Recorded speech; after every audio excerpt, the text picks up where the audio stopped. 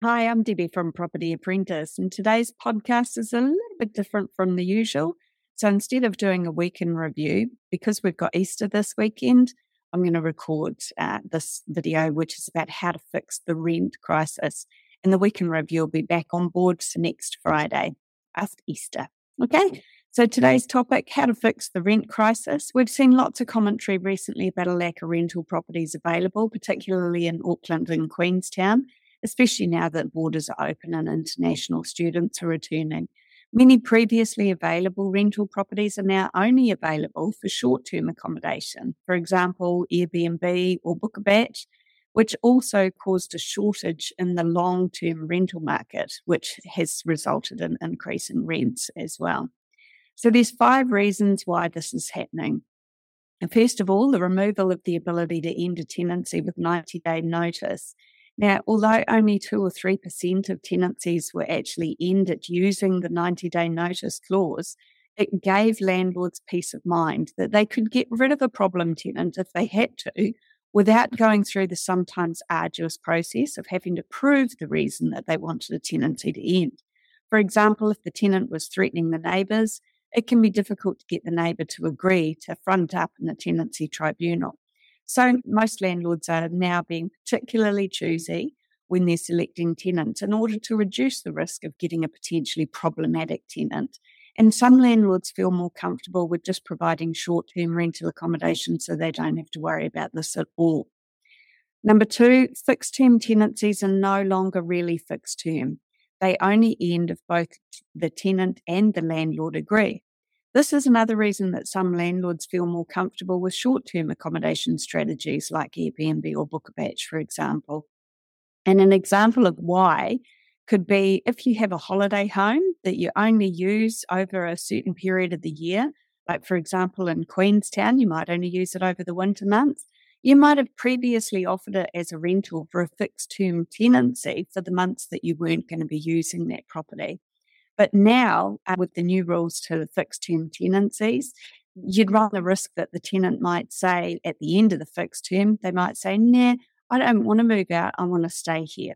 And then you'd miss out on the opportunity to have your holiday home available when you were wanting to use it. So for that reason, there's a lot of people who are also choosing to rent their holiday homes by those short-term rental accommodation strategies instead. And thirdly, healthy home standards. Now, I don't have an issue with most of the changes for healthy homes. I think it actually makes good business sense to have a rental property that's warm and dry.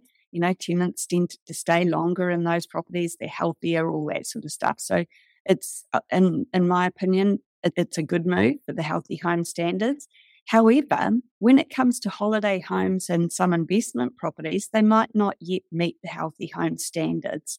So if you rent the property out as short-term accommodation, for example, less than 28 days, or only to people who are staying there during the holiday, it doesn't fall under the Residential Tenancy Act. So you might not need to go to the expense of bringing that property up to healthy home standards. Number 4 would be the removal of interest deductibility of the mortgage on a rental property. This is resulting in landlords needing to increase rents as much as possible. Sometimes the rental income from Airbnb, for example, can be higher than what you could achieve in a long-term tenancy. And in some situations, this is the only way that the landlord can afford to continue owning the property, especially with mortgage rates increasing. And this tax year, from the 1st of April 23 to the 31st of March 2024, this is going to see landlords who bought their rental properties before this tax change, they're going to lose 50% of their interest deductibility. Next tax year, they'll only be able to claim 25% of the interest on their mortgage. And from the 1st of April 2025, they won't be able to claim anything. So I'm actually expecting to see more landlords facing more significant financial pressure, again, because of the combination of increasing interest rates on their mortgages and also the loss of this tax deductibility. So a lot more landlords facing financial pressure could find themselves in a position where they are forced to sell their rental properties. And that's just going to impact further on the shortage of rental properties, which in turn is going to put more pressure on rents. increasing market rent in properties that are left available in those areas. And that's caused by the increased demand for a fewer number of properties. Number 5, the ring fencing of tax losses. Now, this was implemented on the 1st of April 2019. And this basically means that if your rental property makes a financial loss, in other words, it costs you more than the rental income earned in that financial year, the losses are carried forward into the next tax year. So think of it kind of like a tax credit. So, although it's not, strictly speaking, a tax credit, but it helps my brain think of it like a tax credit. So I'm not an accountant, and I know that that's completely incorrect when it comes to accountants speak. But yeah, that's the way my brain works. So instead of getting a tax refund on the losses that you've made, you now have to carry those losses forward into the next tax year. So what it means is that it delays the length of time before you'd normally start paying tax on profit.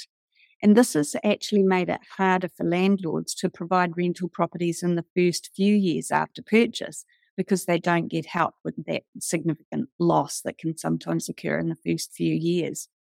Unless they've got a big wad of cash so that they don't need to have a mortgage, or that they can put a significant amount of cash down to reduce their mortgage costs, which, to be blunt, most landlords don't have that sort of financial backstop that they can use. So, ring fencing of tax losses has had a significant impact on the cash flow for rental properties, and even for people who bought properties before those changes were brought in. So how do we fix the current rent crisis? We've got about 85% of New Zealand tenants in New Zealand who rent from a private landlord or trust. And in my opinion, the government should make it easier for private long-term rental providers to do this, since the government clearly can't provide enough rentals to house a third of New Zealand's population that live in rental accommodation. The changes that they could make: number 1, get rid of the ring fencing of tax losses. Number 2, get rid of the removal of interest deductibility for mortgages on rental properties. Every other business is allowed to deduct the interest cost on loans. So why are the rules different for rental businesses beyond me? Thirdly, get rid of the restrictions around ending fixed-term tenancies. And number 4, reinstate the option for landlords to end periodic tenancies by giving 90 days notice. If they don't do that, then the tenants are going to face continued increased rents and more problems finding available rental properties. Property investing's always been the best way for average New Zealanders to strengthen their financial position, so they're less reliant on government in retirement. Landlords that can afford to provide rental properties will continue to thrive, especially at the moment because prices are coming down on houses and rents are increasing. So that's actually increasing the rental returns on properties that are being purchased today. But, there's something else that I think needs to be said here, and that is that there's been a recent announcement about the tax breaks, that's for lack of a better word, for build-to-rent accommodation. So, this is when you've got more than 20 rental units on one piece of land or neighbouring pieces of land. So, these are large landlords or corporate landlords. And I find it hard to believe that it's this current government's intention to make the rich richer and the poor poorer. So, in my opinion, tenants and landlords, especially the mum and dad landlords, we all need to band together so that we can either get the government to fix the rule changes that they made, or we band together to change the government. Thanks for listening.